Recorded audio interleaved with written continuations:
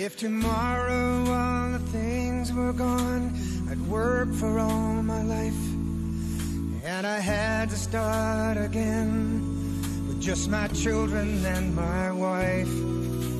I thank my lucky stars to be living here today, where the flag still stands for freedom, and they can't take that away. And I'm proud to be an American, where at least I know I'm free. And I won't forget the men who died, who gave that right to me. And I gladly stand up next to you and defend her still today. 'Cause there ain't no doubt I love this land. God bless the USA. God bless the USA. It's lovely to see you. As always, the theme tune always gets our emotions going.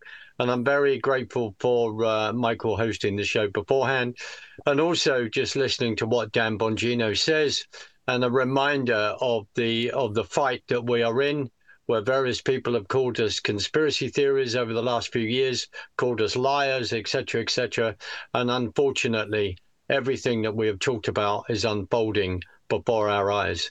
As you can see, it's not Dan Happel. No man can fit in that person's cowboy boots. I cannot fit in my dear friend Dan Happel's cowboy boots. So it's Mark Sutherland. I am speaking to you from the UK.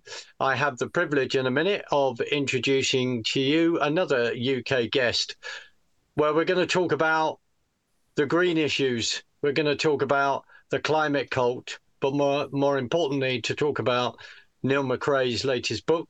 And he will introduce himself in a minute and talk about that. But I just thank you for this. And then in the second half, I have got Felicia Conodo, who is a J6 prisoner, and she will be telling us her story as we lead into that. So it's going to be quite a ride. So without pinpointing, we're in the UK. Thumper is on the other side of the pond. And we're all in various states, various parts of the world, and we're using this incredible technology to have a conversation, to raise awareness, to inform people. At times, we're not going to agree with each other, but free speech and debate is important because we have to have that debate to gain knowledge. So I just thank you for that. Neil, my friend, I hope you are unmuted. Thank you so much for joining us today. I'm extremely grateful. I love the background of a traditional, I think, fireplace scene in jolly old England. So thank you very much, sir. How are you? Very well, thanks, Mark, and thanks for having me on today. No, not at all. Not at all. As I've said, it's the wonderful thing where you come on and then suddenly Zoom wants to do a new update and then it knocks out your microphone and all this kind of grief. And then poor Thumper is going, I know I've received your emails, but I'm sending back to you and they're bouncing back, and it's all of this. So the wonderful thing about live radio, as I'm sure you know as well within your broadcasting conversations, that it certainly keeps you on your toes. Neil, the whole issue of the climate cult, the whole issue of Agenda 21, Agenda 30 is a subject that is extremely passionate and well known to the normal host of this show, Dan. Dan is actually the Red Pill Expo conference, as you may be aware of, which bit of a plug here, which I found myself at last summer with a mutual contact of ours, which is Kate Shamanari. I found Kate was speaking there, so I found myself there. So in the past, they've had illustrious speakers such as Lord Monckton, and you may be fully aware of Lord Monckton and his views. And Lord Monckton was, of course, Margaret Thatcher's advisor in regard to, I would say now, green issues and the environment. Neil, could you introduce yourself I know that you had a background in, I think, mental health lecturing at King's College. Could you just introduce yourself, say where people can find you, and thank you again. Yes, so I was at King's College London, which is one of the more prestigious universities in the UK and, in fact, the world. And I was there until about 2.5 years ago. So I was there for about 20 years, laterally as a senior lecturer in mental health. And I felt I was in the belly of the beast working at a university because of the increasing indoctrination and overwhelming imposition of the woke agenda, but you also have the green agenda going on. And I wrote a book 3 years ago with Robert Olds of the Bruges Group, who you and I know very well, Mark, and that was called Moralitas, a Cultural Virus. And this was about the woke ideology and how that stemmed from cultural Marxism going way back to the 1920s. And it's the same with the green agenda, that people think that these things are fairly recent. I mean, when I was at school, I didn't get anything about the climate crisis. I didn't get anything, any of this woke madness either. And so we tend to think that these are things that came about really just over the last 2 or 3 decades. But actually, both the green agenda and the woke agenda came about really at the same time, back in the 1920s, long before people were aware that these were going to be used as instruments. I was laughing when you said earlier, Mark, that we're accused of being conspiracy theorists. I'm an unashamed conspiracy theorist now, because there really is conspiracies going on. And what I've done with the book, my new book, Green in Tooth and Claw, is I've charted the historical background to the ecological agenda, and the woke and the green are two sides of the same coin. They're both being used for the same overall purpose, run by the same globalist conspirators. Let's explore. Let's go down this total rabbit hole, because it's interesting, because don't want to take the heat off you, because I want this book, James Delingpole's book, which is rather interesting, because as he calls this, the watermelons, but it's there for a reason, because of the red Marxist agenda on the inside. When you go back in history and we look at books like, I think, Silent Spring in the late 60s, we look about population bomb, the greening of America, and you quite rightly allude to this softening up, isn't it? This slowly softening up of pushing this agenda. What I find, I want to know what you think of this. I find this fascinating, where Patrick Moore, who started Greenpeace, I think it's Patrick Moore who's one of the founders of that, and what he talks about now, where he turns around and says, well, Greenpeace turned from an environmental group into a human being hating group. And I mean, I'm putting words in his mouth. And of course, then we've got the World Economic Forum and all the rest. I'm not saying any of this to show off. I am passionate about this within my own limited knowledge. So talk about your book, Neil.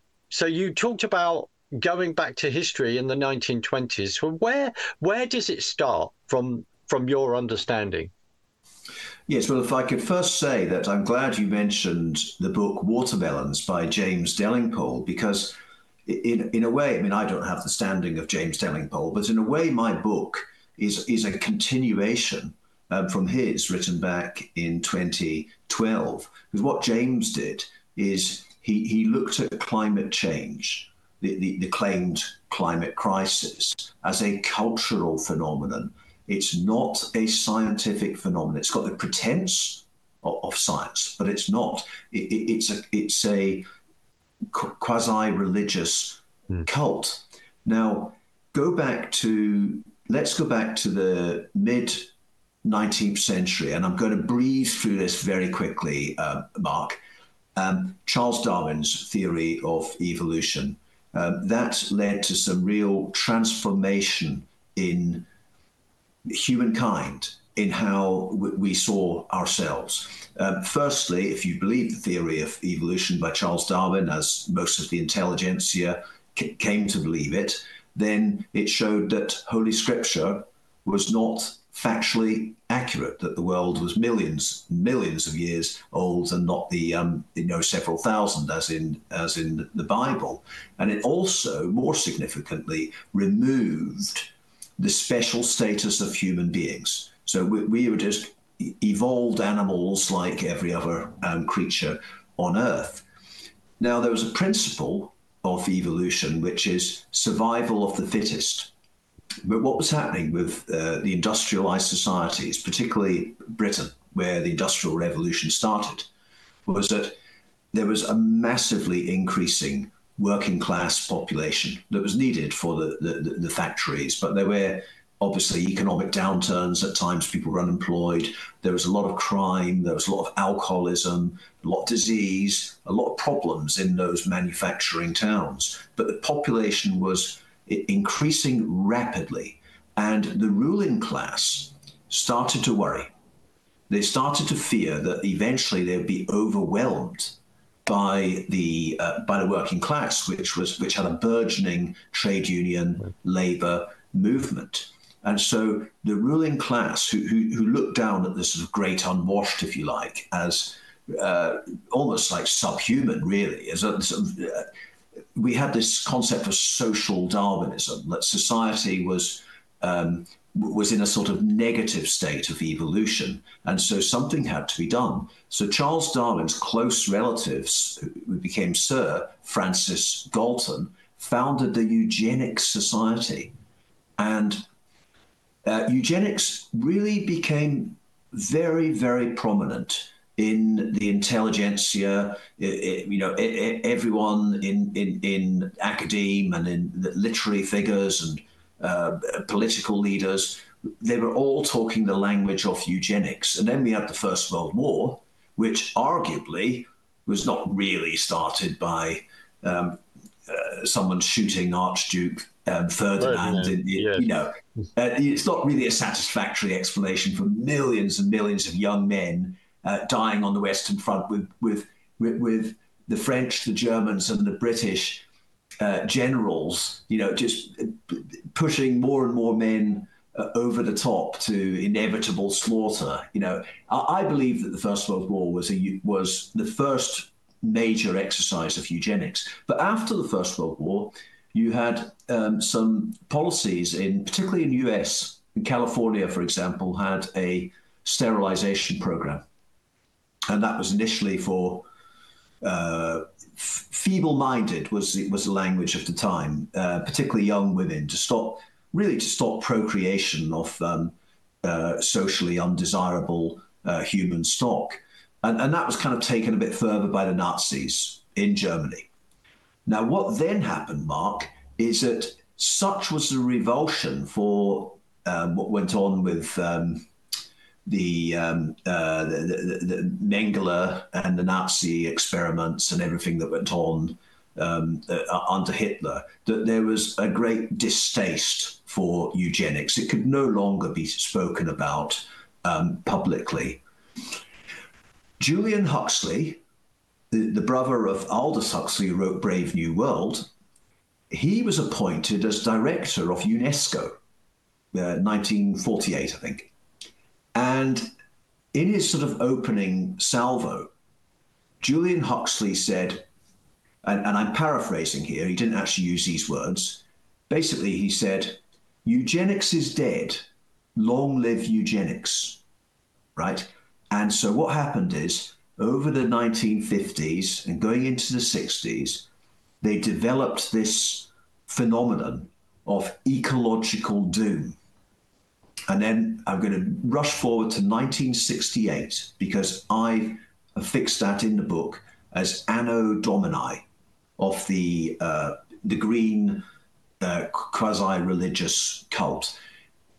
Most people, Mark, remember 1968 as a year of popular emancipatory movements, civil rights in the US, the French students rioting, the ascent of second wave feminism, gay rights, and so on.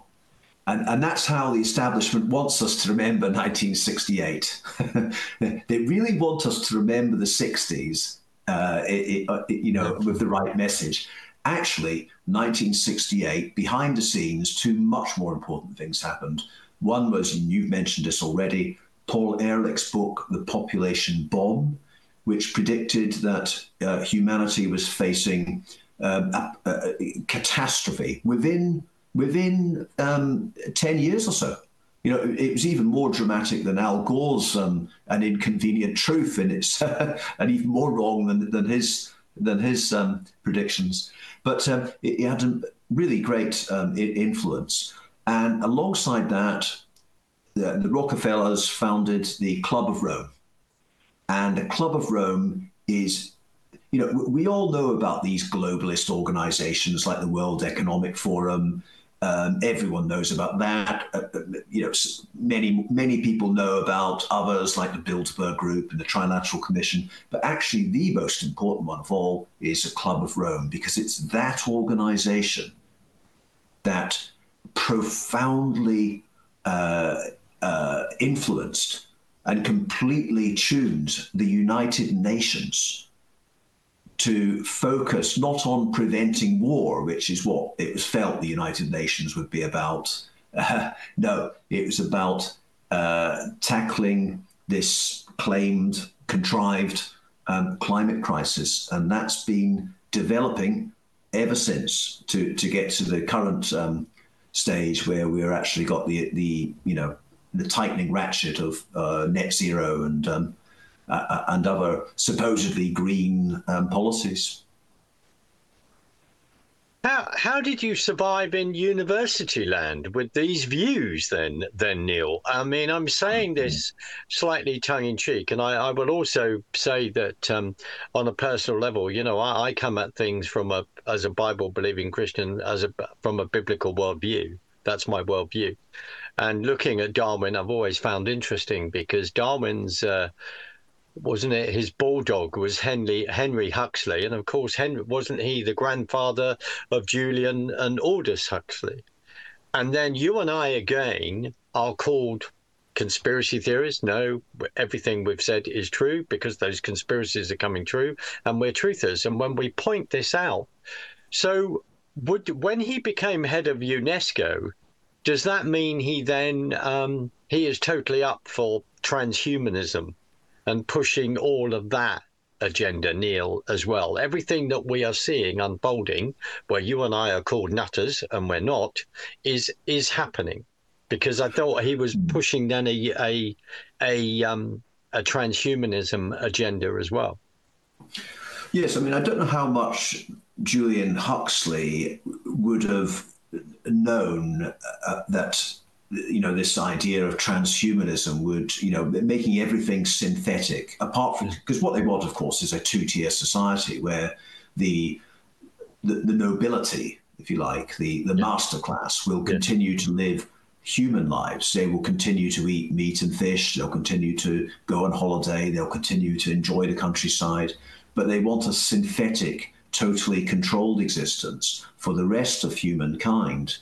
But we tend to know, I mean, when I wrote Moralitas with Robert Olds, that was obviously focusing on the sort of subversive ideology that stemmed from cultural Marxism, which began in the 1920s. But a very important body that started in actually 1919 in New York, became big in the 1930s, was called Technocracy Incorporated. Mm-hmm. And Technocracy Incorporated basically described, even though they didn't have the technological advances then, nowhere near it, they didn't even have a computer back then, but Technocracy Incorporated sets out the fundamental mission of dispensing with democracy, dispensing with debate, dispensing with free speech, dispensing with politics, dispensing even with ideology, and having society run by engineers who would be, doing what the elite want to maintain and ensure total control of population and resources. I need to introduce you to a Canadian friend of mine, a dear friend of mine called Carl Tygribb, who wrote this book, Game of God. And this, again, it's like another addition, I think, to yours. And I want to slightly take it, he says, where do I put down books when you're doing a middle of a live broadcast? But let's do that. I want to draw, it's very interesting that you brought up Al Gore's name. I'm trying not to spit at the same time, frankly, without sounding too rude. But I found myself at the Parliament of World Religions in Chicago last summer doing research. It's where NGOs meet the occult, meet climate change, meet stop oil, meet nutbags, basically, lunatics. And I went to a seminar where I sat opposite Corinne Gore, which is Al Gore's daughter. I deliberately went there to say that I could show off to people like you that I've actually sat opposite her, or the nearest to a Gore in that sense, without trying to put your hands around their neck and throttle them. But what was fascinating in there was when she was talking about, divesting of oil. She runs some theological society or whatever, which is another issue in itself. Because it may be the Parliament of World Religions, they can call itself that, but the only faith that's not represented properly is followers of Jesus. But that's another subject. But it's the occult practices, etc., of what they're pushing within this cult. What was fascinating was to meet and see these NGOs, Neil, who know nothing. They live, to me, in a total bubble world of nonsense. And I'm looking at them and turning around to dear friends that were there. There were 11 of us that are attended doing research and saying, this is lunacy. If we get rid of oil, we get rid of coal, we get rid of all of this. And I want to hear what you think. Where does this take society? I already know in that. Where does it take society? And I'm putting it within the British context because, and to say for all Americans watching, I constantly say this as a reminder, the UK fits into Texas nearly 2.5, 2 3/4 times. That's to give you an idea of the continent of America and how big it is. Where are we going when we are paying so much money for our energy? Could you paint a picture of the energy crisis that we are facing in this country and what we are now having to deal with and what these natters want to do? The fact that they're taking I sent you an article this morning that was on the Conservative Woman, a fantastic website, where they buying farmers' land. All of those issues are going on in America. As you know, Bill Gates is one of the biggest land owners of private land in America. Could you paint a picture of where the UK is going at the moment? Yeah. So this really is very, very serious. I mean, I'm not exaggerating when I say this is a battle for the future of the human race. And it's a battle between the ordinary human beings and this predatory masterclass that wants to destroy everything in our culture, our society, our institutions, our faith, flag, and family. They want to destroy it a lot. And they're doing it through using both of those programs, the program of cultural Marxism and woke ideology, and the climate crisis. Where do I see it going? That depends. I mean, I always like to think as a glass is half full rather than glass is half empty. I hear. But it really is a very dystopian future that we're facing. Now, psychological experiments have shown before COVID, but were frequently cited during the COVID regime when we had those unprecedented lockdowns and mass vaccinations and so on. Psychologists have shown that around 5 to 10, maybe 15% at most of society are real critical thinkers, because most people aren't. The vast majority of society is pretty much unthinking. And there's not much difference there between the lesser educated or uneducated people and the people with high levels of educational qualifications. Most of them are not critical thinkers, and that's why most doctors and nurses, for example, just believed the COVID narrative, and why politicians believe in this net zero thing that they're taking part in imposing. So in the book, what I've done is I've just done this fairly simple pyramid, because I'm often asked, any conspiracy theorist like you and I, we're asked, well, how could they really get together and do this? And a more important question is, who's they? And that's a difficult question to answer, right? Yes. But if you look at my pyramid, so at the bottom of the pyramid, the big, wide, lower stratum is your ordinary people, just getting on with their lives, generally just, okay, if they say so, there's a climate crisis and we sacrifice certain things, but, just surviving, really. Above them, you've got the professional, managerial, bureaucratic class, right? And at that level, you've got what I see as full compliance, but partial awareness. So if you imagine a doctor in the COVID regime, a doctor cannot be unaware that they're doing things during the COVID regime which are not right. Depriving people of treatment, not honouring consent, managing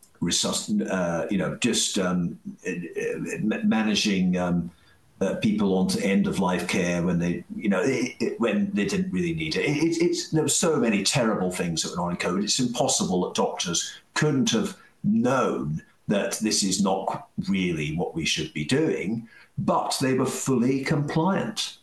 They showed themselves to be conformists, and of course they continue to get their pay and their pensions, and their professional position is maintained. It's a place of privilege, isn't it? Mm. But they're only partially aware of what's really going on. At the next level up, you've got, and I'd include kind of what we call in the UK, we call them backbench MPs, politicians who are not like in the cabinet, but they're representatives of their. If people in the US, if you're watching, you sometimes watch our Parliament TV, and you will see all these green seats, and there's one side here and there's another side here, and they're all shouting at each other, and then there's the speaker at the other end, so a description. And what Neil is saying is the members of Parliament, not military police, because that's the only definition you have in the States for MPs. It's always a running joke. So what you will have is then it's tiered. So if you're on the front benches, you're in the cabinet, so to speak, or if you're around the Prime Minister. But as Neil was pointing out, there's 630 members of Parliament or something like this. And so the others are then spread out, but they don't have a role within government, but they are to represent the people or their constituency. Sorry, I've just... Yes, that's right. And I would say that those backbench members of Parliament and similarly local government councillors, they would be at the same kind of level as the doctors and nurses, as would your celebrities who are sometimes used to like push the vaccines or push net zero. People in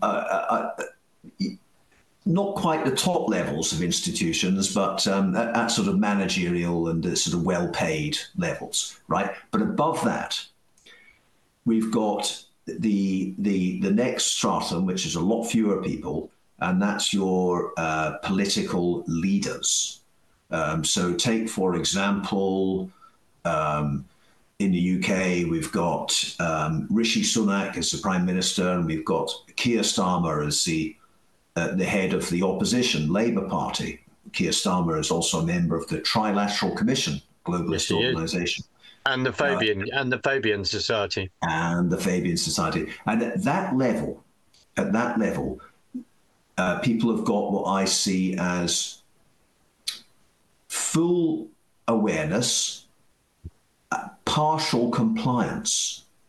Now, so that means that if you go back to COVID, when you had senior political figures wearing masks when they were doing press conferences, when they were out in public, but as soon as they were out of the camera's eye, they took them off.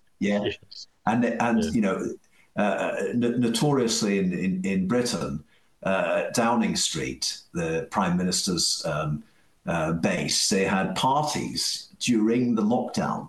So that suggests that they were fully aware that there was not really a deadly virus, but they have to show partial compliance.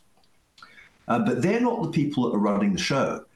And if you look at some of these very public figures that we associate with globalism or the New World Order, people like George Soros, Bill Gates, Klaus Schwab of the World Economic Forum, I would put them at that second level as well on the pyramid. They're not really in control. These are frontmen for the people above them who are at the commanding heights, at the apex of the pyramid. And now here we have to be honest, Mark, is that we don't know who those people are. And they don't want us to know who they are. They work by being in the shadows, and they remain there. And that makes it quite difficult for us when you're talking to a normie who sees all this conspiracy theory stuff as really kind of a bit wacky, and they'll see you as a crank if you're talking about they're doing this and they're doing that, and you can't even identify who the they is. But that is the nature of the beast. What I'm finding fascinating as well is, no, thank you, Neil, for that. I mean, I'll just say this as an aside. Someone, Elon Musk, we'll just take Elon Musk on face value, right? There's a lot to dig behind. But I understand that his grandfather was head of the Technocracy Society in Canada, as a dear friend of mine explained to me. But one of the wonderful things about having a discussion, you and I are speaking to each other, where people are listening. So in other words, this, for me, is a good mental health exercise. I am talking to you. Putting your mental health hat on and your concern for mental health.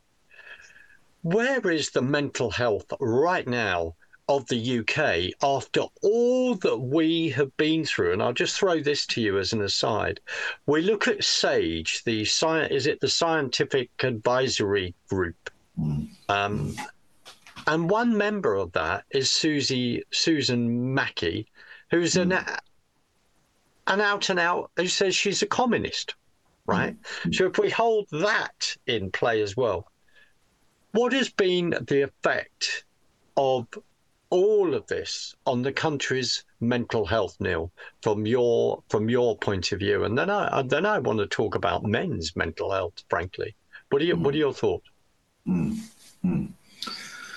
Well, it's always hard to quantify the mental health of a nation, but I think something which is fairly well known is that when society has something that pulls everybody together in a collective effort, so people battling adversity, that actually improves mental health. Now, I believe that mental health probably improved in two ways during the 3 years of the COVID, what I see as a pseudo pandemic. Yep. The majority of people who were just believing the narrative, their mental health improved. And I'm talking very generally here, because obviously some people had some very dire consequences from the COVID lockdowns, but just at a very general level, mental health improved because, and this is what the government was pushing, this message of we're all in it together, and that genuinely does make people feel that they've got an important role, keeping themselves and their family safe. Now, for those of us who know that COVID-19 was a scam, our mental health also improved because we found that while we were being ostracized and treated as black sheep of the family, we found a new tribe. We found people who think like us and built some very good relationships with people that continue to this day. So our mental health improved as well. But looking at the mental health situation now, we have probably a much more mixed picture where you have some of the people that took the COVID vaccines who now regret what they did. And you have some of the people in what we might call the freedom movement who find it impossible not to be overwhelmed with pessimism about what we're facing. So it is a very mixed picture. But if I could just say one other thing about mental health, Mark, because as far as I'm aware, and I haven't really looked intensively in this, as far as I'm aware, my book and me as the author are the only instance of a major psychological operation being carried out against the British people, but also this was done in other countries as well, in late January, early February 2020. So before COVID fully struck, before the lockdown,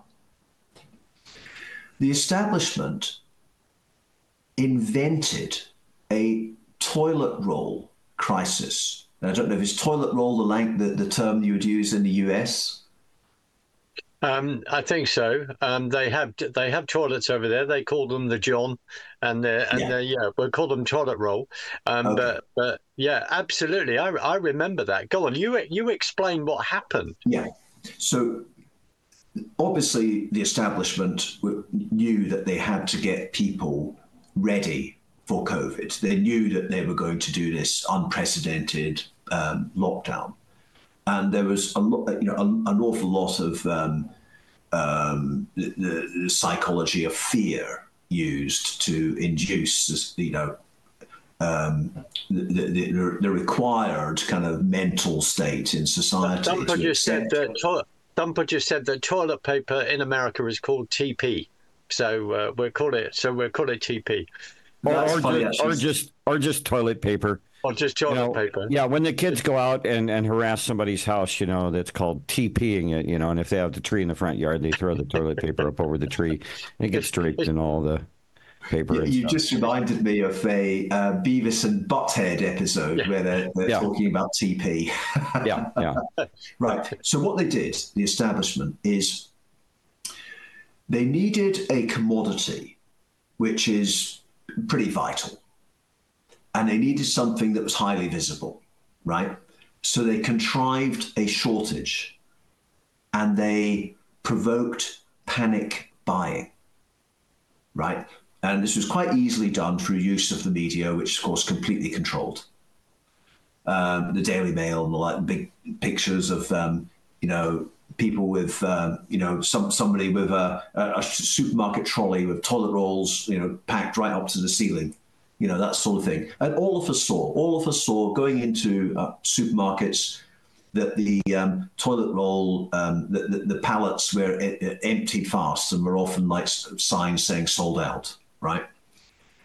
This was completely artificial. There was no shortage of the paper. There was no distribution problem. It was completely artificial. But they knew that they could get people, the more sort of looking after themselves type, to stock up, for maybe several months or even 2 years, Well, in America, we saw the queues at Costco.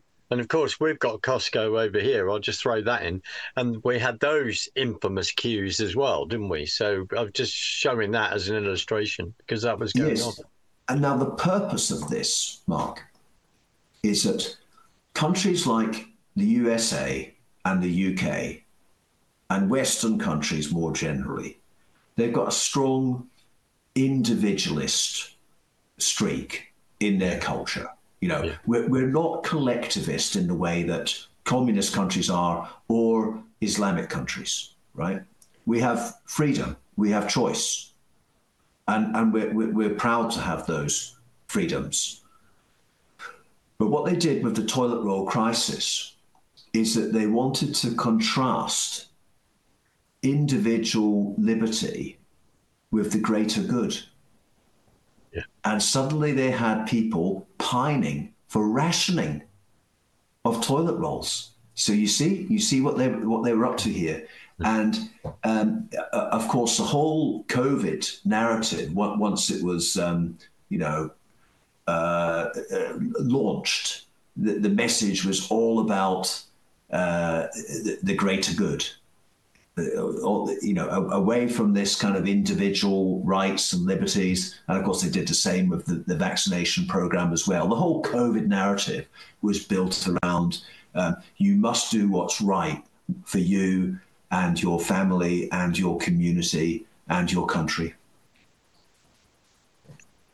In America, because of the Constitution and because of the ethos and because you've got the First Amendment defended by the Second Amendment, you have the right to bear arms against a tyrannical government is not there for duck shooting. It's a long way to say this. So they then want low taxes. They don't want the government to interfere with their lives.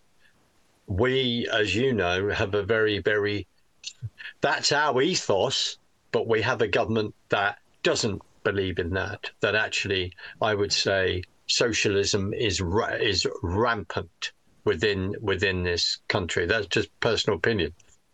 Go on. Sorry. I agree with you. I think it's, and I'm not saying this to be sycophantic in any way to our, the people running this program, but I think the USA really is the bastion of individual freedoms, because in the UK, people glorify, sanctify the National Health Service, which is actually a pretty terrible health service by comparison with many other developed countries. But it's like a religion. And of course, we had this terrible, Mark, you'll remember this, Thursday night at 8 o'clock in the evening, the banging of pots and pans. It's like something straight out of communist China. Yeah. And anyone not joining in on the street, that was noted, I didn't join in. I didn't join in. I didn't do any of that. But Neil, so what you've illustrated brilliantly is a psychological attack on the country. And the thing that really got me, and Kate Shamanara showed me this, it's how we started talking and then meeting. So March 2020 on, is it the 23rd of March? I don't know. I've got the paper in the file here. That COVID-19 was downgraded from a highly infectious disease to a not so highly infectious disease. And what I'm fascinated by what you've just said in regard to the mental health, that those people that were following the program, listening to everything that the Bias Broadcasting Corporation, known as the BBC, was pushing. And then for us who were saying, no, that we don't believe in this, there is something wrong. In fact, now this is a lie. No, we're not having a jab. and then afterwards trying to cope with that. The fact that if people, and I was trying to tell people, there's a piece of paper, here it is, it's been downgraded. What does this mean? And people were still not listening to you. To me, another bait and switch and people laughing at us. What say you? I just wonder what your opinion. People loved COVID. Right. I know that sounds like a crazy thing to say, right? But although there was some genuine fear of the virus, I think that the regime that it created, the working from home, some dramatic changes have been made where we haven't gone back to life before COVID, and the professional bureaucratic managerial class like most of the changes, most of the things that were done during COVID-19. The kind of unthinking masses, if you like, this was exciting. Right. You know, who couldn't be excited turning on their news every night and seeing these wiki rising... balance and yeah. Let's be honest, people like this sort of thing. And they wouldn't want you coming away saying to them, it's been downgraded as a virus of no serious concern. What a party pooper, Mark. No, well, I tell you what, sorry, I'm just checking some. I was a party pooper, and so were you, and so were others. So were others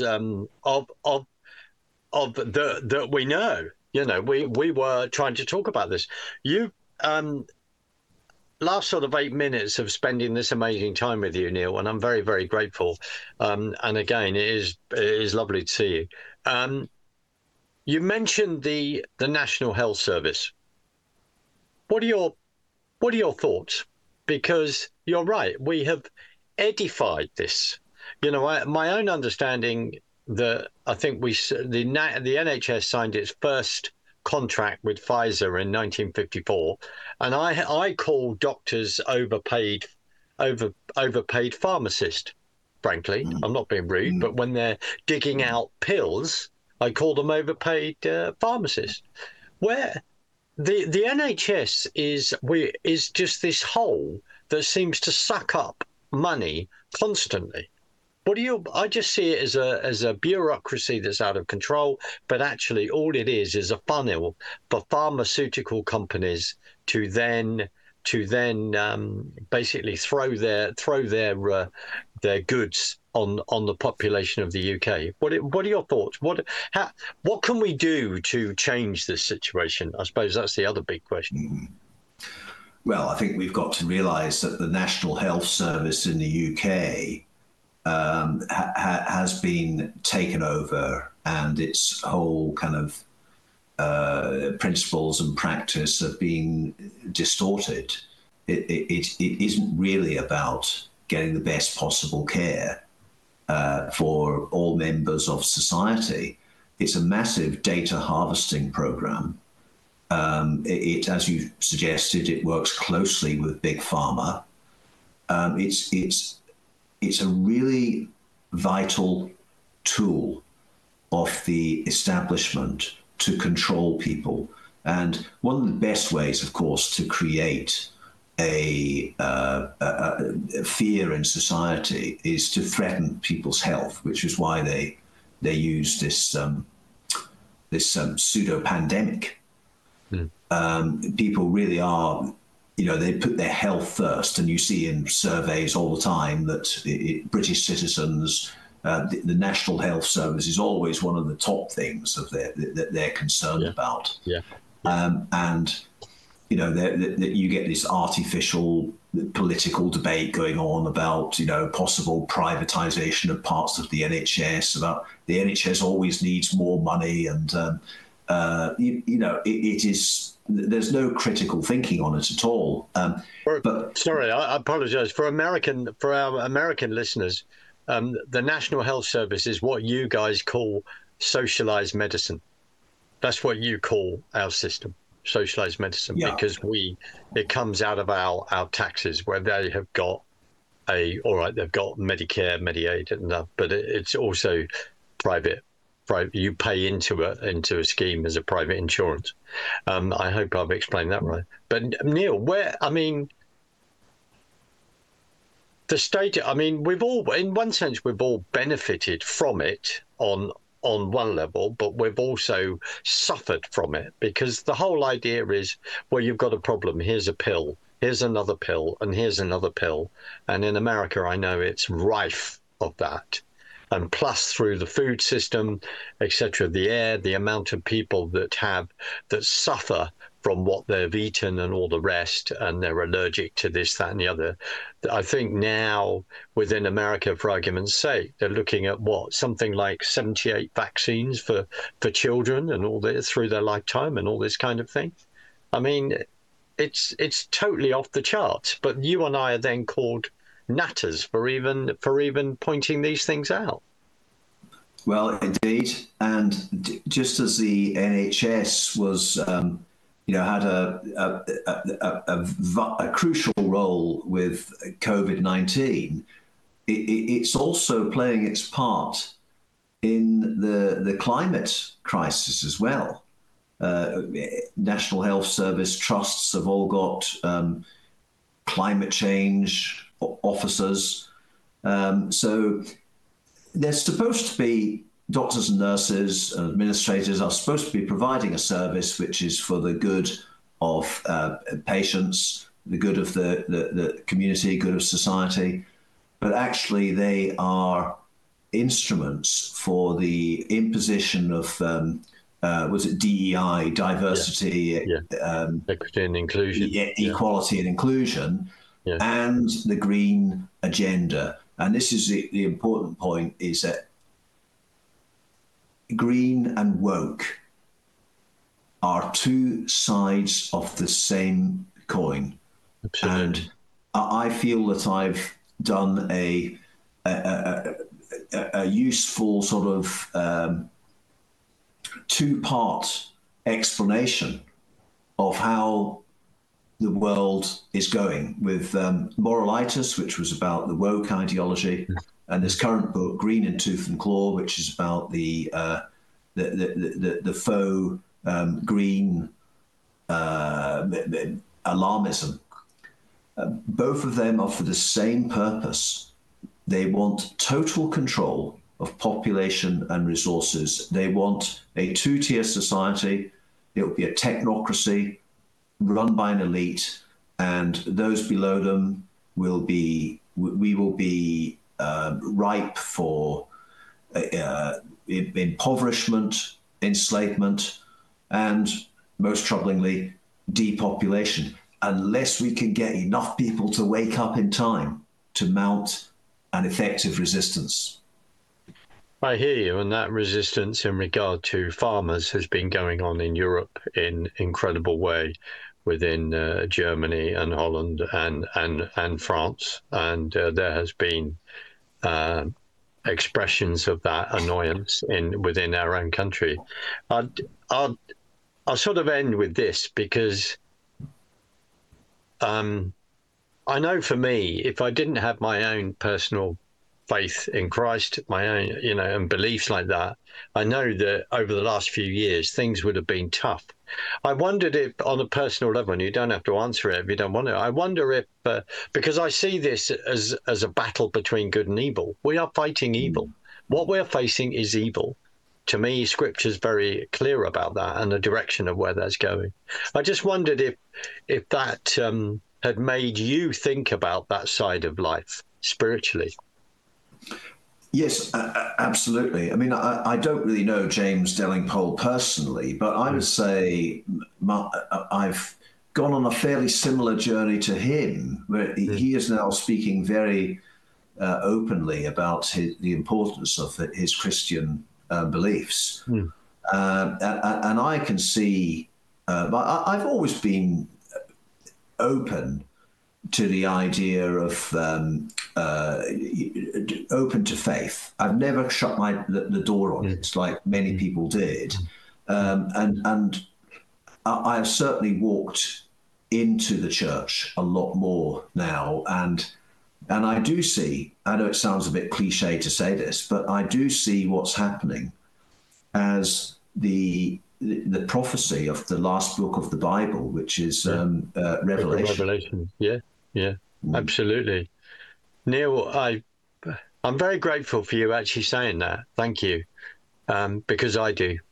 That also doesn't make us popular, because frankly it's not taught. I'm just saying, this is my personal opinion. It's not taught. It's not explained in that way. And there is the roadmap of what is happening. Absolutely, it's in Scripture. There are prophecies. We are, as it said, you will not be able to buy or sell without the number of the beast. And people go, well, what's that? Well, we can look at AI, look at all the digital control and everything else that's happening. Neil, where can people find your book? And I'm just going to end this and just thank you again for joining me and for joining us in America via the UK. It's one of the wonderful joys about having this technology. Where can people connect with you, find you, and find your book, please? Okay, well, I've got a very sort of low footprint on social media, but I am on Gab. I decided to leave Twitter several years ago. I'm on Gab, and my address there is Dr_Neil, which is NIALL _McRae, which is MCCRAE at gab.com. And the book is available on Amazon.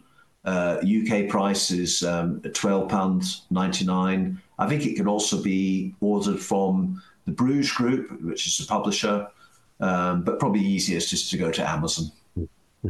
Brilliant. Well, there's listeners to this program all over the world, and the other wonderful thing about talking to you is to remind other people in other countries that they're not alone. I mean, of course, by now, so many people have woken up to that. They know that there is agenda, and the agenda is being pushed all over the world.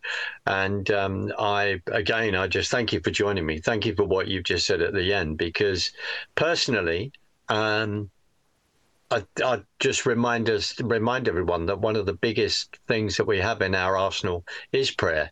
And is praying to God, and is praying individually and with each other, and for each other. And I would encourage people to do that across the world, because it's engaging in that. We're in a spiritual battle. Ephesians 6 says we're not fighting flesh and blood, but principalities and powers, and then lays out putting our armor on every day to protect ourselves. Neil, I can't thank you enough. I look forward to. I need to come down to that big smoke, and we need to meet up. But thank you so much for joining me today. It's been a real pleasure. So if you want to listen to the next hour, my friend, feel free, but totally understand if you've got to go, because the direction of the conversation is going to go in a different direction in regard to what's happened in regard to J6 and what's happened in America. So I'll be bringing Felicia on any moment to discuss that. But thank you again, sir. Yeah, thanks very much, Mark, and have faith, everyone. Bless you. Talk to you soon. Take care. So, Neil, thank you very much. And I'm going to bring on Felicia in a minute, who is going to tell us her story, because this is really, really important. One of the joys about this is who you meet. And one of the joys about doing live radio is that one of your best friends, closest friends, David Summerall, suddenly suggests, get this person on. You're going to be doing a live show. That'd be great. So I'm now doing that. I'm now going to introduce to you, and I got to put my glasses on, Felicia Connold. And Felicia fits within the remit of a J6 prisoner. And Felicia I want to invite her on to explain her story. And I don't know if, just remind everyone, please go to the AmericanGulagChronicles.com. There's book 1 there. AmericanGulagChronicles.com has produced book 2 that has just come out. And I cannot emphasize it enough for people, please, to buy book 1, book 2. Don't just buy one, buy loads of them, because that book is helping to provide financial assistance where possible to the J6 prisoners. Thumper, thank you so much for doing that. So it's the American Gulag Chronicles, book 1, book 2, Letters from the Prisoners, to talk about the incarceration that a number of people are presently undergoing. The fact that a few weeks ago, there was 1,271 arrests. And I have the privilege to ask Felicia to come on to tell her story. And I just urge you to stay with us and to hear what she's got to say, because this is the reality of what we are facing in the United States of America and in the UK, which is tyranny and across the world. Neil was talking about communism, cultural Marxism. This, again, is the fact that when people are presently going through the legal system in America and then finding out that it is not the legal system that it should be, that there is a country under one law for them and one law for us. Felicia, I cannot thank you enough for joining me in my time this afternoon, your time this morning. How are you? And please, where do we begin at the beginning? I think in life, you've been quite through a lot. David was telling me about a very serious car accident that you had. But what is the position that you're in? I understand that you are going to be going to prison for 3 months for being there in Washington on Jan 6, 2021. Could you explain your story to us? And thank you. Yeah. So, hi. Hi. No, thank you for joining us. Yeah, thank you for having me. So, and I also want to give shout out to the person that spoke before me. I came on early and listened to him, and he is a wealth of knowledge and articulates his knowledge very well. And I think people need to re-listen to his words. But as far as switching over to me and my story, I was in a very serious car accident. It was supposed to be fatal, but by an absolute miracle was not. That was in 2020. That led me to have lost all my jobs, my vehicle, my home, everything, due to being incapacitated for a while. I had never traveled, so I decided to start traveling and just live out of a vehicle and national parks and take photography. I did landscape photography. My last state in the United States that I visited was Washington, D.C. Came back from that. There's a lot of parts to this, and I'll try and skim through it quickly. And no, not at all. You just take your time. You've got 50 minutes. I don't know if that'll be enough. I've asked many people to try and summarize me, and they can't. I was 27 years old at the time. Went to DC, came home from DC. Personally, had been working on and saving up for artificial insemination for my second child. Right. Upon returning from traveling the entire United States, decided that was going to be my birthday present to myself after 3 to 6 years of saving up and planning. Did that, had the procedure for that. I'm a single mom at the time of 1 child and now 2 children. So I did that procedure immediately after, which had been about a month since January 6th. The FBI showed up at my door at a pre-dawn raid and had many agents with gunpoint and shield remove me from my house. They then took me to prison, where I sat in prison for a few weeks in solitary confinement with very minimal. There's people doing prison reforms because of this. It's very eye-opening to have the perception of people are in jail. They usually should be in jail. Of course, the conditions aren't great. It's jail or prison. I was in prison. But they don't understand the gravity. While I was there, there was no phone call. There was no showers. There was no time outside. There was minimal to no bedding or clothing. The food that you would eat would be such minuscule amounts, and it would have mold on it. So found out I was pregnant in prison. About 2 weeks later, got released and approved through lengthy battles to be on home confinement with an ankle monitor. Remained on home confinement for about a year until I gave birth. And the home confinement, people also can't physically grasp unless they're in that situation. Yes. They can try, but I know, having experience, it's impossible to grasp either of these two situations without personally being there, no matter how much you research and attempt to, which is unfortunate. But being confined to a house in a rural area with not being able to work, not being able to have food, nothing. So I was very sick, lost a decent amount of weight through my pregnancy due to those facts. And as long as the psychological damage too, this monitor's on your ankle, so it mutilates you physically and mentally. They tell you if it alarms or you break any of your restrictions, you'll be sent immediately back to prison and you will not be out. And at that time, I was facing 36 years for being present and walking inside the Capitol on January 6th. Right. Hold on a minute. So they were charging you with 36 years.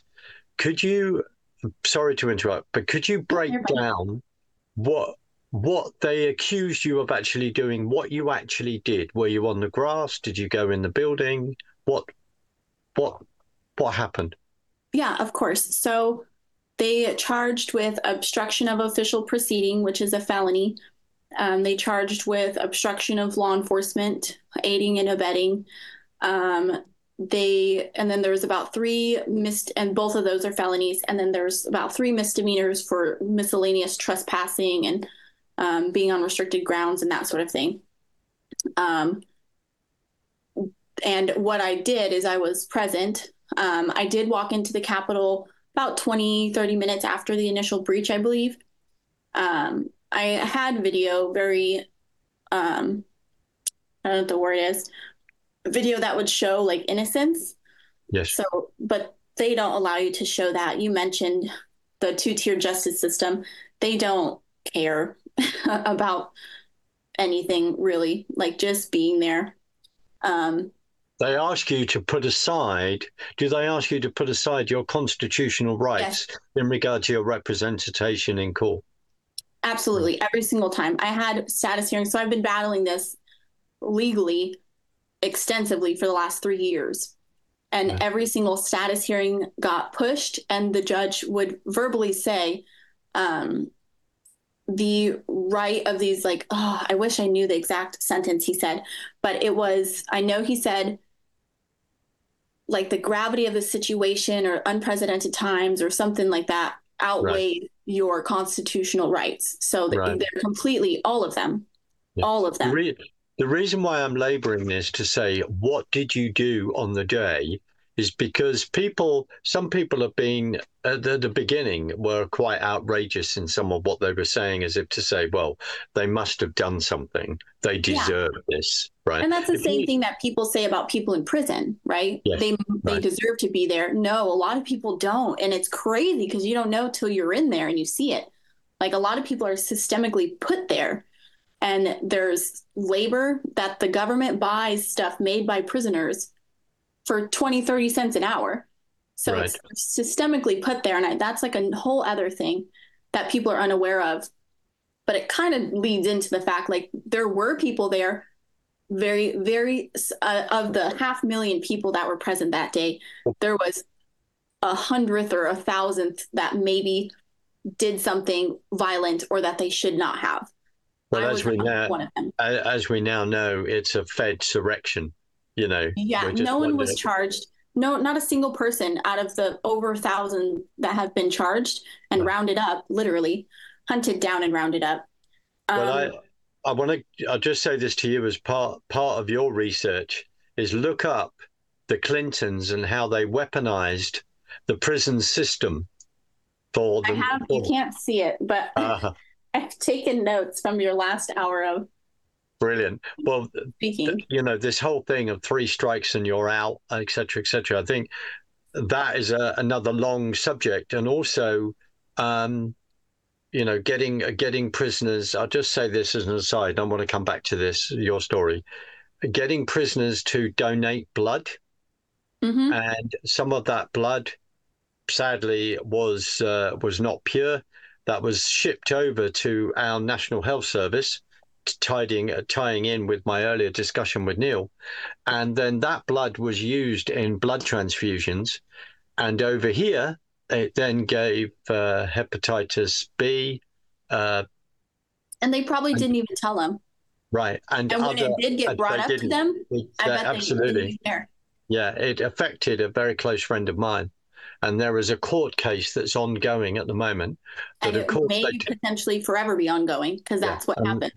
Absolutely. And they don't want to pay out on that. But I'm sorry, I'm slightly digressing. What I wanted to encourage you is to say that's all part of your research. That's all part of your research because you're raising such an important issue. Felicia, I want to drill down on the day, where were you, who you were standing next to, etc. And then, as you said, you then went into the building another 20, 30 minutes after what they're calling the first breach, even though you can't open the doors from the outside.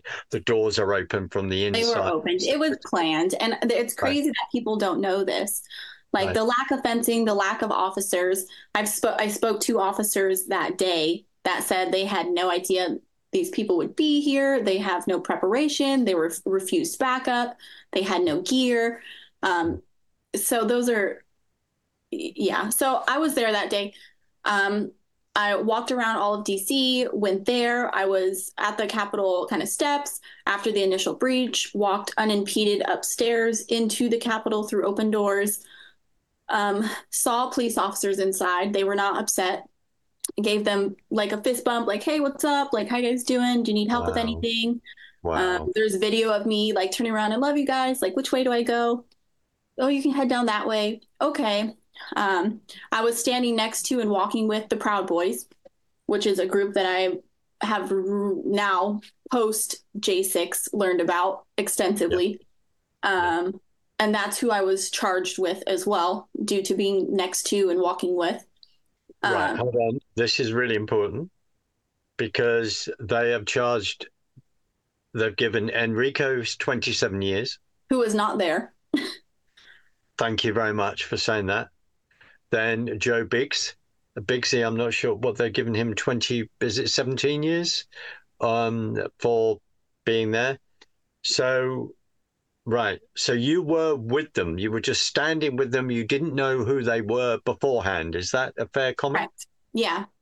Okay. And I didn't even know that they were part of the Proud Boys. They were just very nice gentlemen that looked like if there's a lot of violence going on in America these last few years, an extensive amount.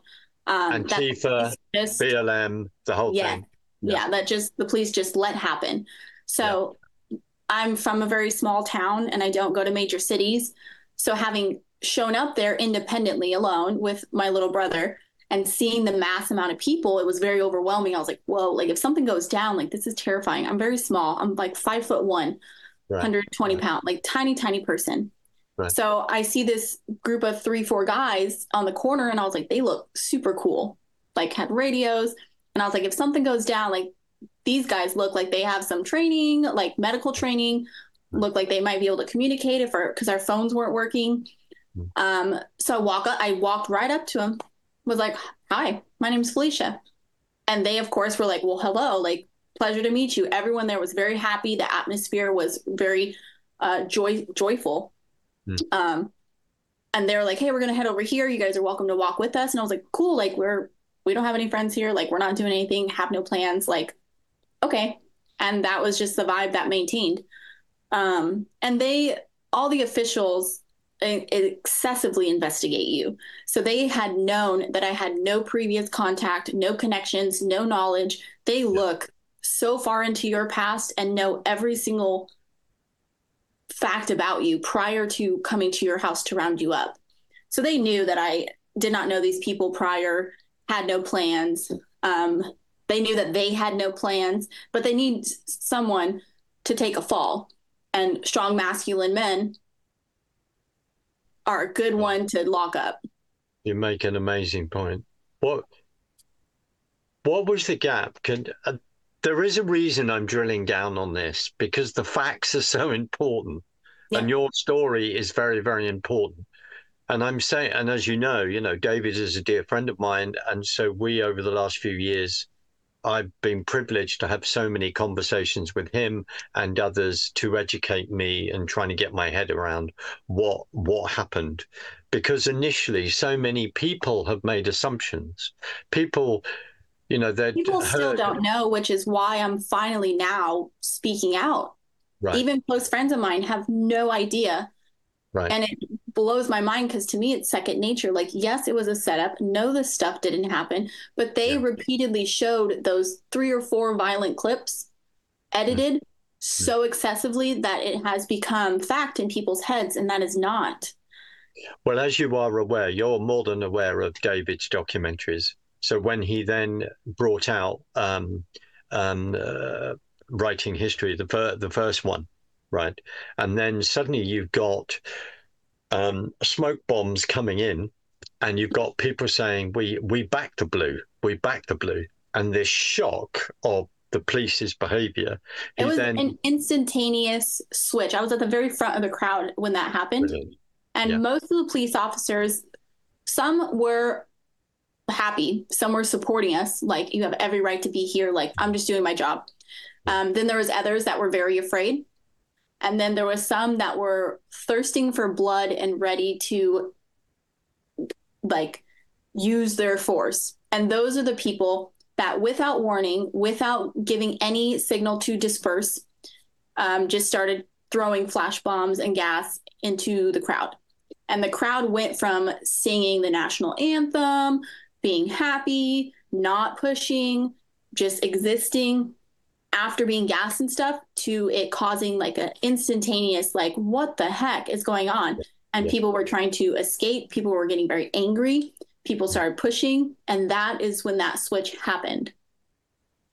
David's third documentary, and in regard to the J6 timeline, again, you raise a very, very important point, because that whole tie-up between Ted Cruz, a couple of other senators standing up and having a conversation with Mike Pence in regard to proceedings, in regard to saying, well, maybe the votes need to go back of the Electoral College back to the states to be rechecked. And then maybe round about 10345, as you've said, you've described it as a switch. And then suddenly all these smoke bombs are then coming in. Yeah, because no one was going to go in the Capitol. People were just at the base, just singing, wanting their voice to be heard, hoping that the people inside could just hear them singing the national anthem, just knowing their presence was there. Right. That is what was going on until they started getting gassed and bombed. And then the doors being opened from the inside. Right. And they were asking their elected representatives to represent them. And the reason why that they were there was to take their grievances, quite rightly, to the people's house. Mm-hmm. Alicia, what was the gap between Jan 6 and when you were arrested? What date were you arrested on? February 10th, I think I was arrested on, of 2021. Why? And I was sentenced in 2024, I think, recently, a month ago. I want to talk about that. Why have they singled you out? Why have they gone for you? It's not just me, it's thousands of people. I know, but I'm asking that. I mean, as you say, you were there with your little brother. Has your little brother been arrested? Yeah. Right. Yeah, they rounded us up on the same morning. Right. Okay. Okay. And I don't know. They used another thing I don't think people know is that there is no corner of the earth that you can communicate on without them knowing. So people will say, let's write on Telegram, let's write on Signal. There is no safe spot. They use geolocation on cell phones, even though people's cell phones weren't working that day, to find out who was there. And then social media as well. They backtracked it. They got approval warrants to get all of social media prior to any due processing. So like normally companies have to have a warrant or like something process that was overridden. Every single law was overridden to round these people up. They did house surveillance excessively. When they came in, I didn't even see a search warrant for my house. They rounded me up, took me out, took me down to their headquarters, and then straight to prison. Not once did I see a warrant until after I was out of prison and months later. They wouldn't even tell me, actually, they wouldn't even tell me why they were arresting me, what was going on, where I was going. Nothing. So in your arrest, you were at home. You were at home. You were with one of your children, your first child then. Mm. They come along, do a complete SWAT. Describe it. What are we looking at? Red light, red dots everywhere. Describe it. How did your child react to this? So my child wasn't home. And I don't know if they knew that because a lot of times the children are home. But that one night he was spending the night at a friend's house, wow. Which was by the grace of God. Yeah. So I was asleep. I heard shouting to come out. I live in a rural area, so there's never like, I'm a very light sleeper. Woke up. I was in pajamas, which were like kind of tight fitting pajamas. It was very cold. It was February. I walk through the house. I look through one of my side doors, which is a double glass door, and I see my entire road blocked off with vehicles with lights on, unmarked vehicles through the whole road. I see people, FBI. It was all FBI agents. They had completely surrounded my house with shields and ARs. So as I'm walking, I just see the entire road blocked off with unmarked, lighted up vehicles. And I was like, oh my God. And I, at the time, like, I don't know if it's how I cope with it, but I saw all these people with their guns at my house, their shields, and all these vehicles lit up, like, which is a decent way away from my front door. And I'm walking through the house and I'm like, they brought friends. Like, this is crazy. And I walk out the front door and have their guns drawn, and there's people up the stairs at the front door and then in the driveway area there. And they have vehicles pulled into the driveway, blocking off my vehicles as well. And I walk out. I'm still half asleep, but I was kind of irritated, honestly, because I was like, they had already researched me. They know I'm not violent. They know I'm a single mom that homesteads and homeschools and saves animals' lives in my spare time, like as a career. So them coming so hot, like I walked outside and I was like, what the f- are you doing? Like at my house, like what is going on? And they're yelling at me, put your hands up, walk slowly. And I got mad. And I wish I had a Ring camera or something to immortalize this moment.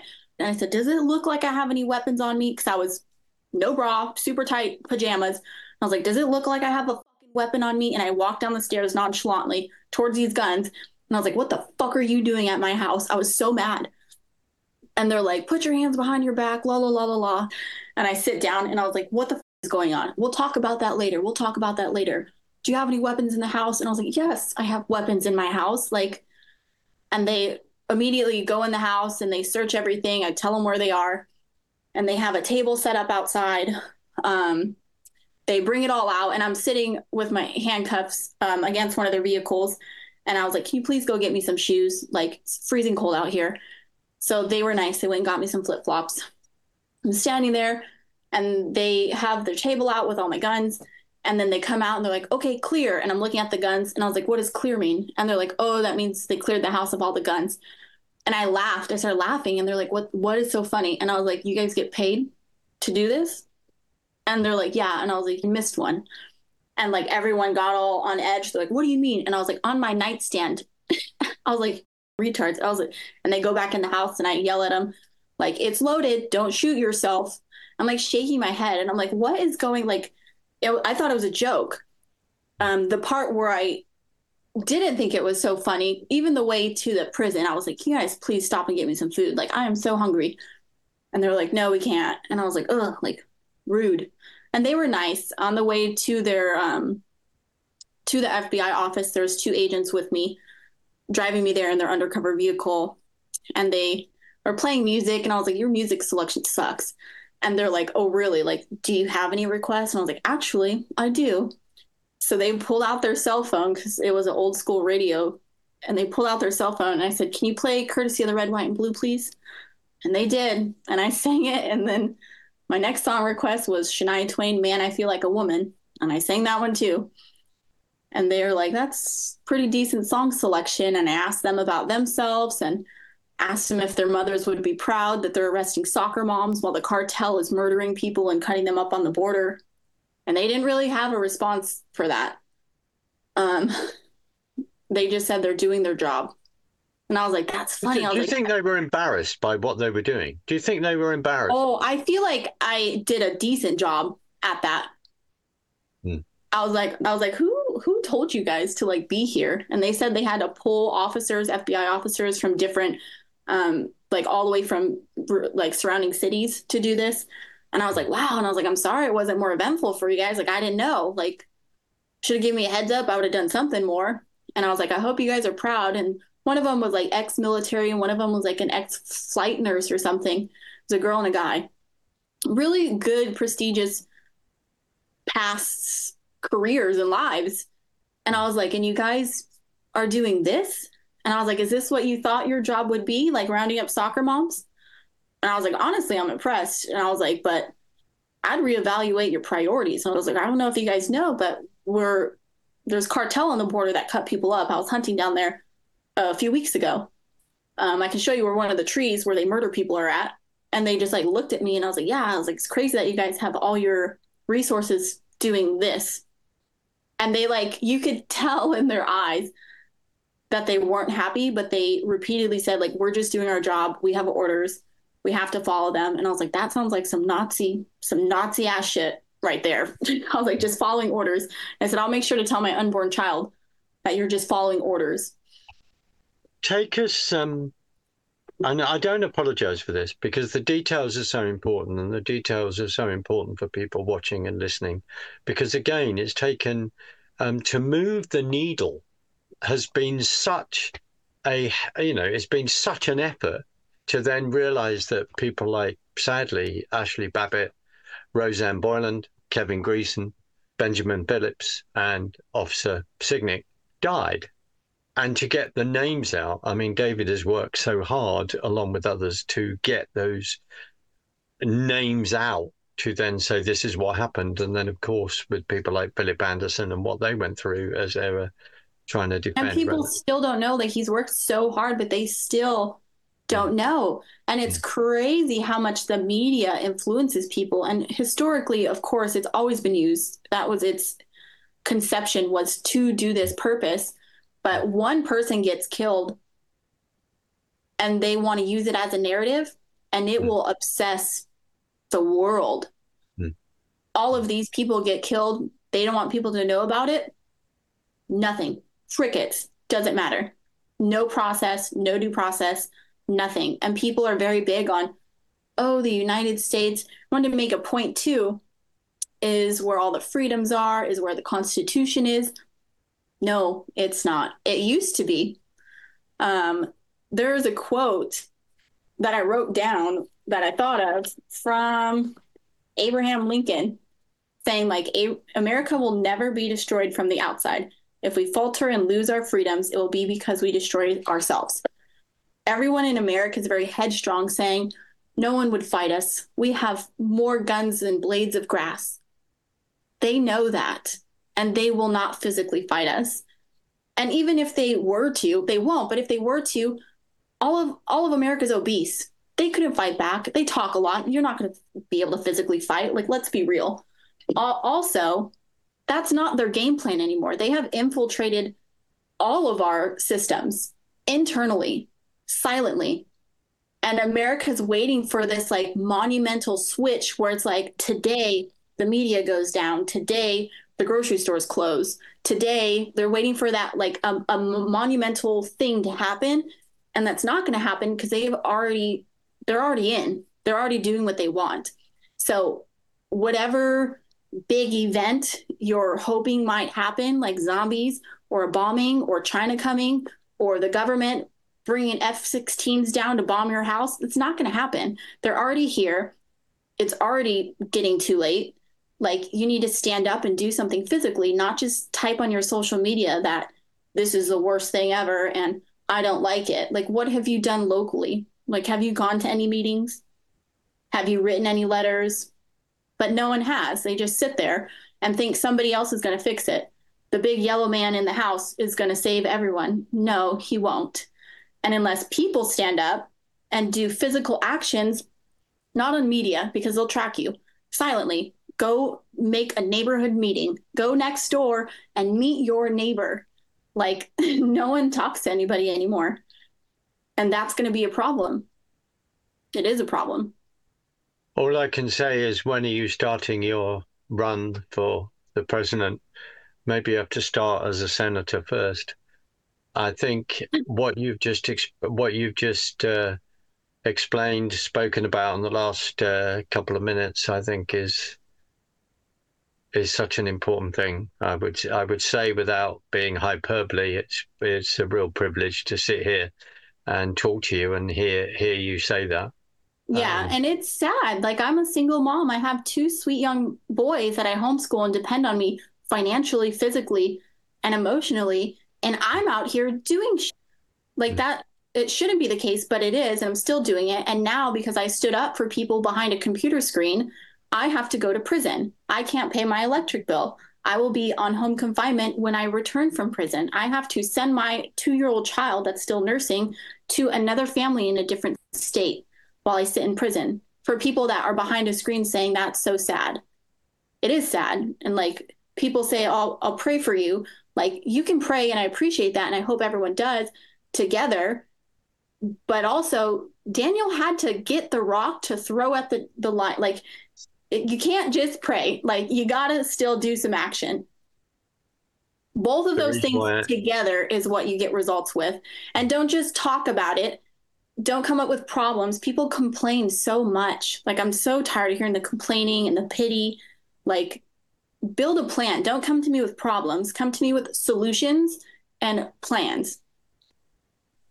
Felicia, I'll ask you that. You've begun to say that about how people get together, and by the time we finish, I want to know of your court experience.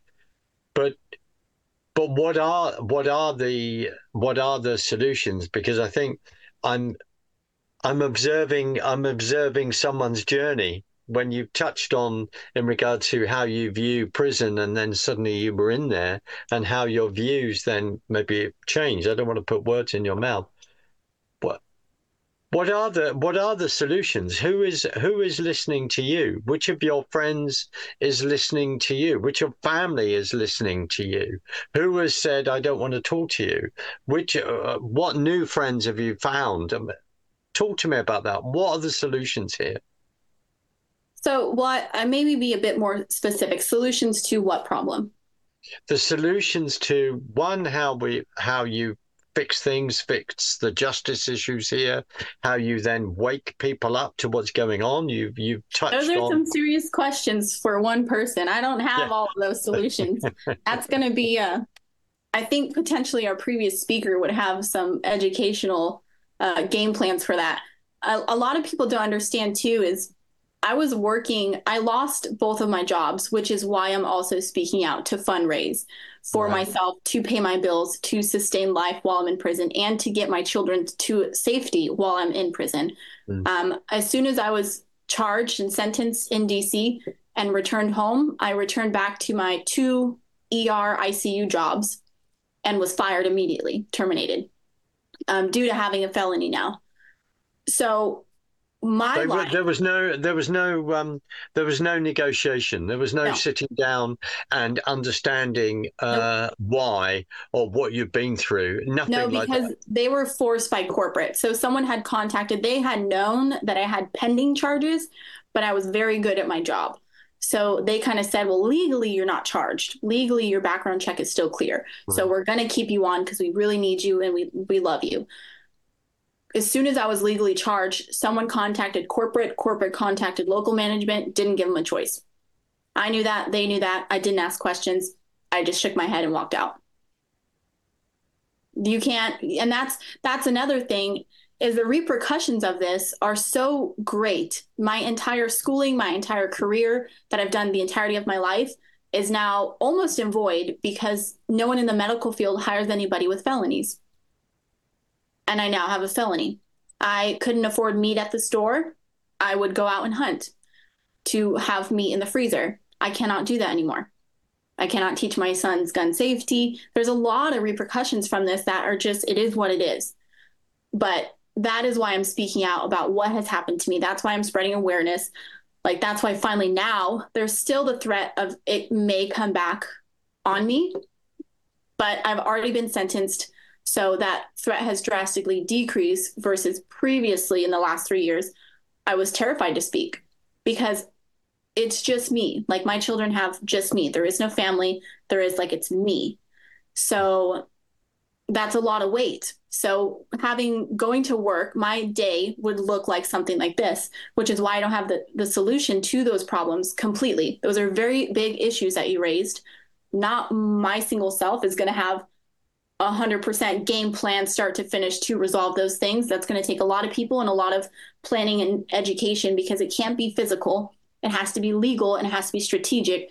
And it has to be the same way they're playing, which we're not good at. We're not, that's like.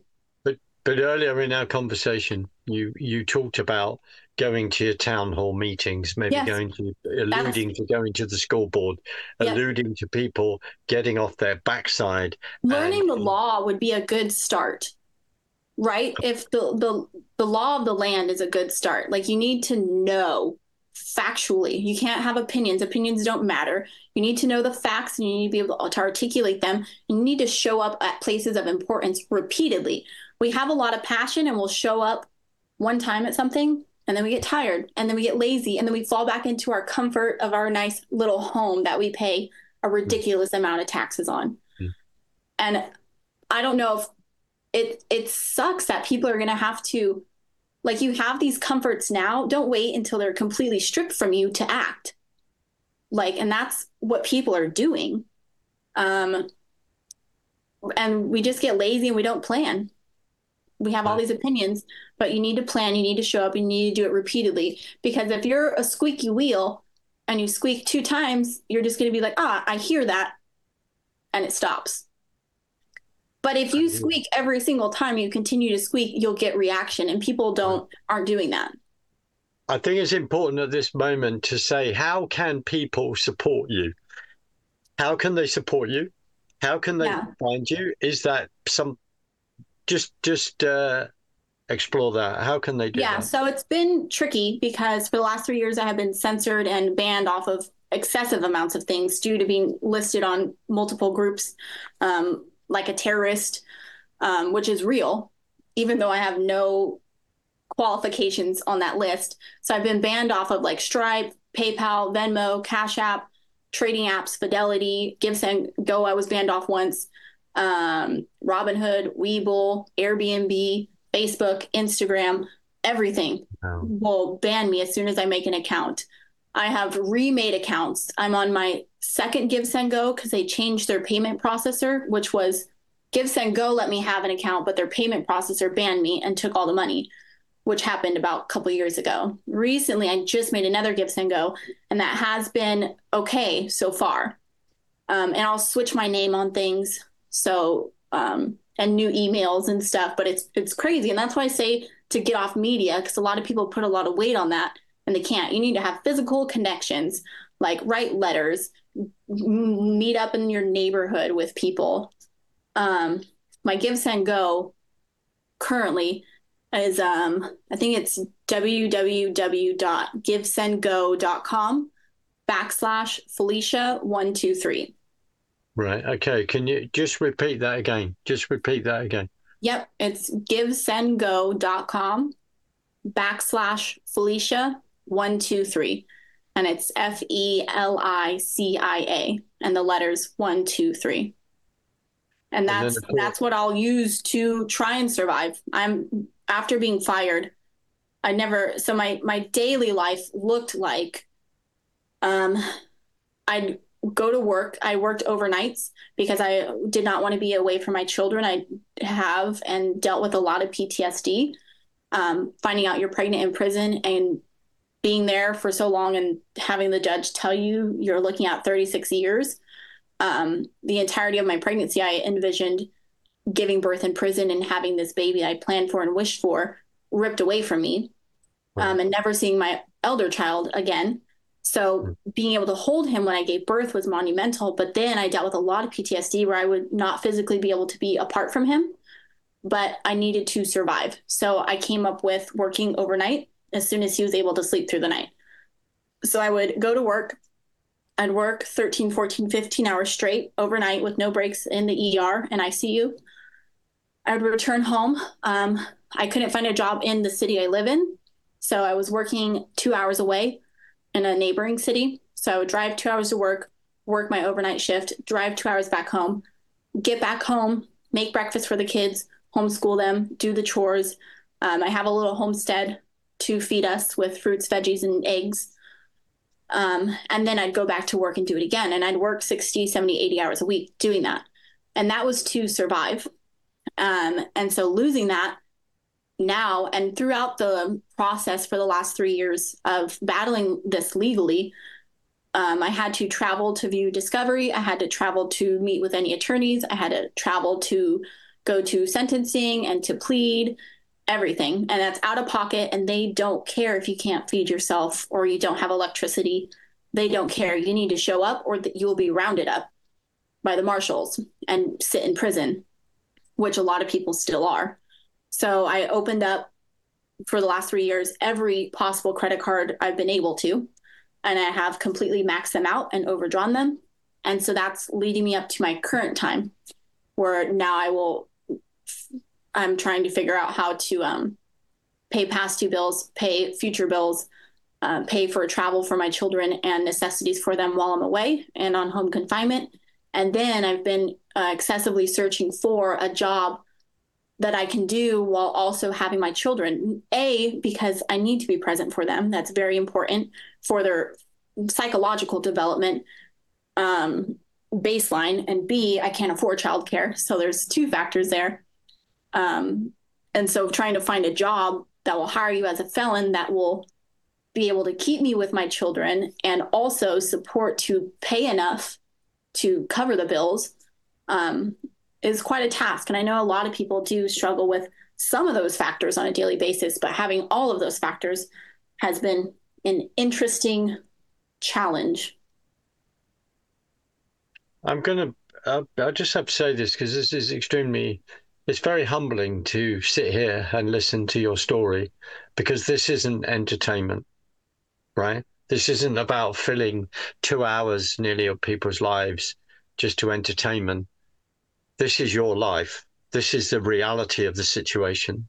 This is the reality of when Kamala Harris turns around and says, this is a threat to our democracy. We are not a democracy, you're a representative constitutional republic. And I get fed up with reminding these idiots, and they're supposedly in power. And then they say, this is the biggest attack on us, saying it worse than 9/11. That's another subject, and et cetera, Pearl Harbor and all the rest. Felicia, seriously, you are an inspiration. Well, I don't want it to be so inspiring because I unfortunately hear a lot of people say, I can't believe this is happening. And that's their thing, is they cannot believe it. Yeah. So they don't acknowledge it. Yes. And these are facts. I'm not exacerbating. No, you're not. No, you're not. These are 100% transparently honest things. And so I just, and I don't know how to really deal with that when people say, no, I can't believe this is happening in our country. I can't do it. And then that's it. They just don't believe it. Like, oh, I did hear of that, but there's no way that could actually be true. But it's the life I live every single day and night. Like, I don't sleep because I can't. Like, and I'm just here dealing with it. And so it's just frustrating when people do say that. But then on the counter, I have met people through this that are very nice. When I was pregnant and I couldn't eat or leave my house or do anything, I was losing weight, very sick. And there was people that at times would network from a different state and would network to have people drop off groceries to me so that I could eat. And that's amazing. And that is the type of like stuff that like keeps like hope and like keeps me pushing forward. The provision that they gave you. Let's go back to your court case. We've got the last 8 minutes. Let's go back to your court case. So you have been sentenced for how long? So it was honestly a bit of a miracle. There's a lot of things in my life. I have very not the best luck, but sometimes there are shines of very good luck, like having a fatal accident, like forensic photos taken, and then discharging myself from the hospital, unable to eat or see 2 days later. This is one of them. And everyone was shook because upon arriving to DC, I met with my attorney, and he's a very transparent, very logistical, very talented guy. And he said, I want to be real with you. If you get between 6 months and 4 years, that will be a miracle. And he said, that's what I'm praying for. The prosecutor during the sentencing reamed me. I'm not allowed to show any unincriminating evidence, but he gets to show all of the edited, horrific stuff. Mm-hmm. So he reamed me the whole time.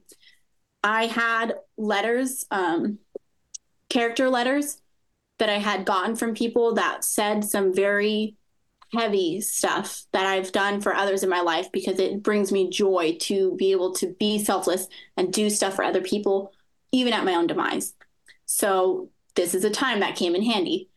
I had letters from helping give birth to a stillborn baby for a person. I had letters from hundreds of NICU baby mothers that I donated breast milk to while my child was infant. I had an extensive list of very heavy things that the judge read and commented on.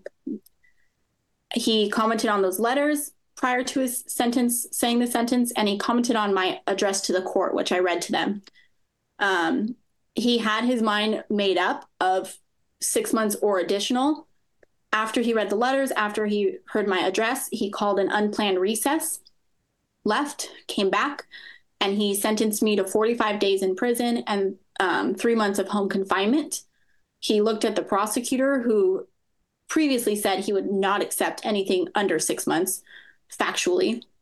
And he looked at the prosecutor, and he asked the prosecutor if he had any objections. And the prosecutor looked at me, looked down at the ground, and shook his head no.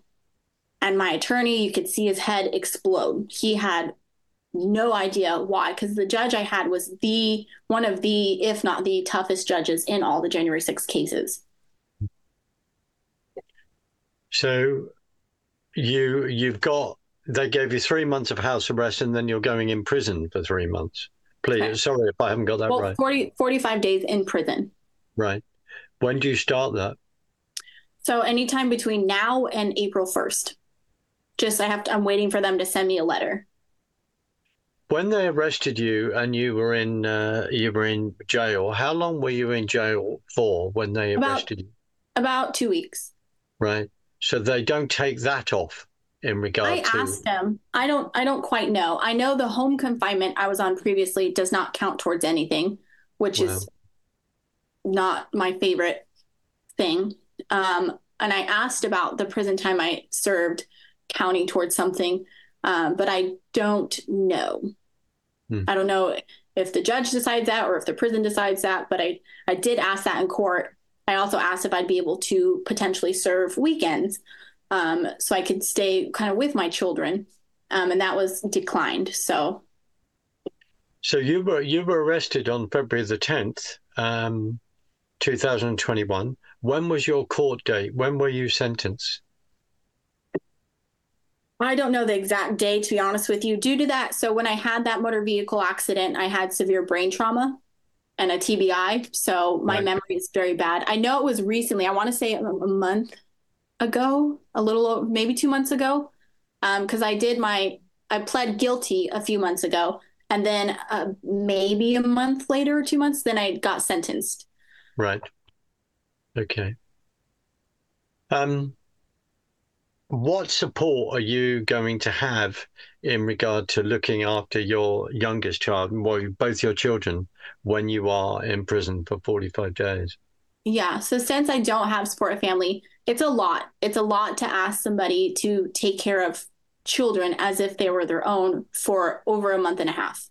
That's a lot.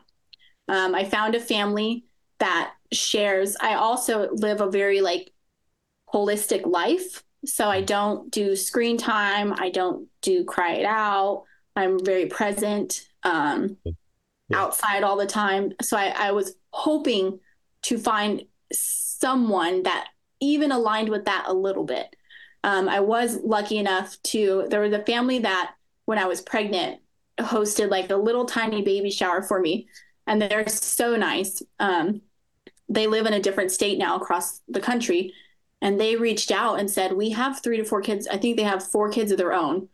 And they said, we have our kids. We can't financially support them, but she bakes her own food. She agrees with not giving them a bunch of sugar or sitting them in front of the TV. And so she said, we'd be willing if you're able to. She's like, I don't want to ask you to financially support them because I know that's a lot. She's like, but if you can, I would be more than happy to take them in while you're away and love them as if they're my own and give them back to you. Because there's a lot of people that want my kids, which is funny. They say, oh, I'll adopt them. And I'm like, no, I don't. No, they're coming. I don't want you to take I don't want to lose my children, and I don't want to give them away.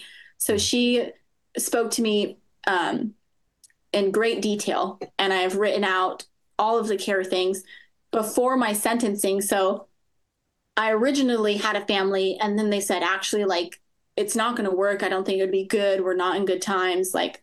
And they said they cannot. And that was last minute. So it was last minute that she stepped up and she said, no, I love you. I love your kids. I will treat them on my own.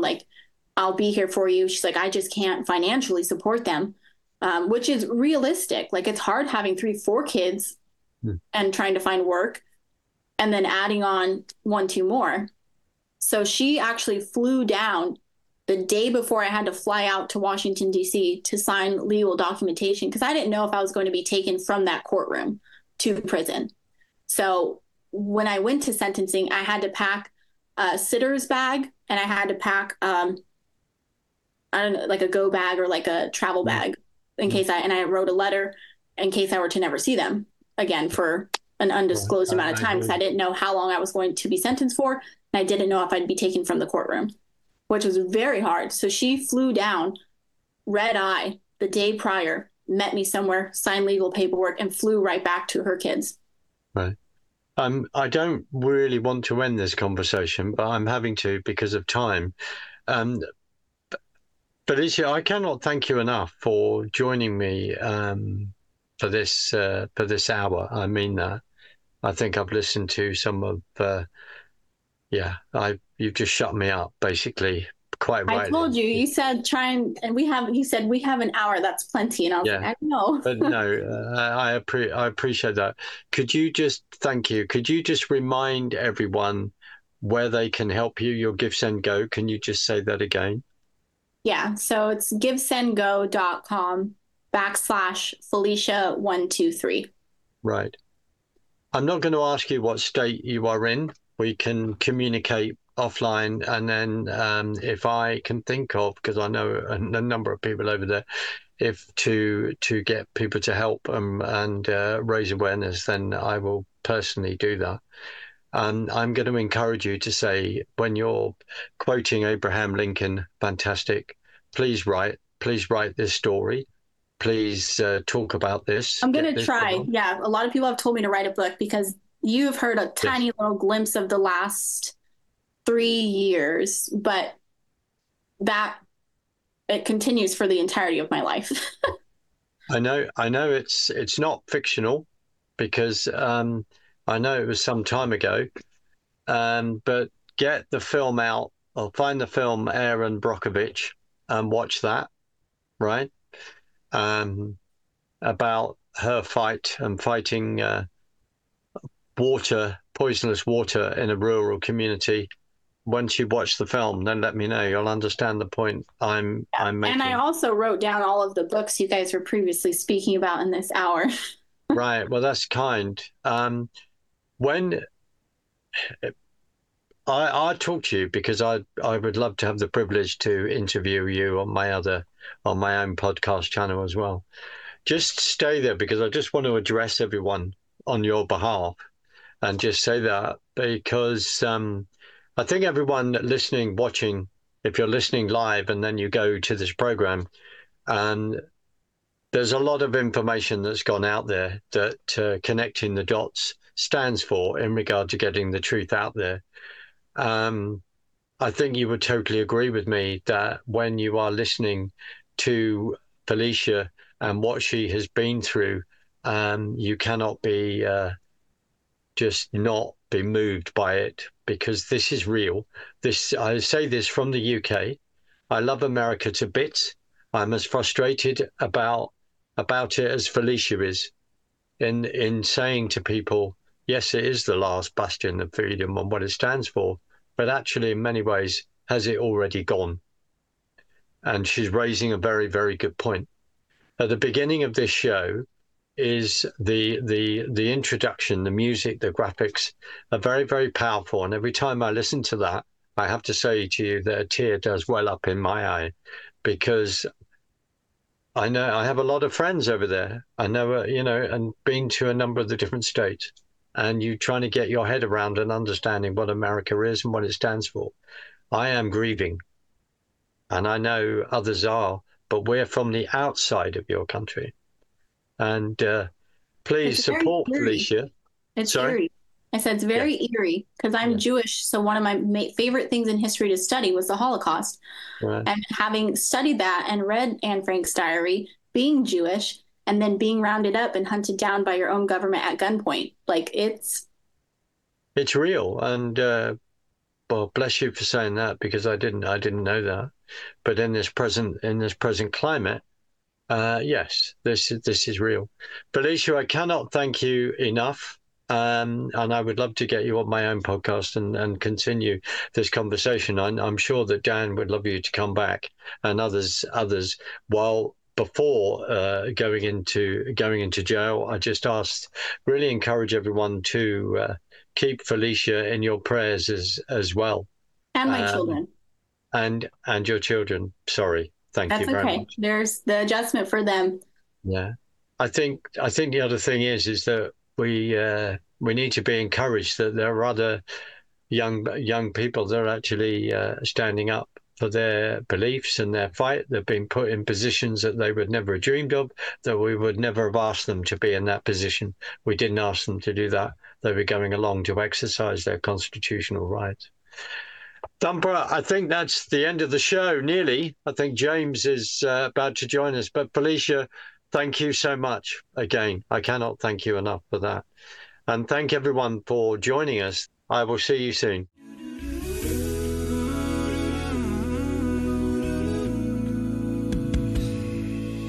From the lakes of Minnesota to the hills of Tennessee, across the plains of Texas, oh, from sea to shining sea, from Detroit down to Houston, and New York to LA, where there's pride in every American heart, and it's time we stand and say,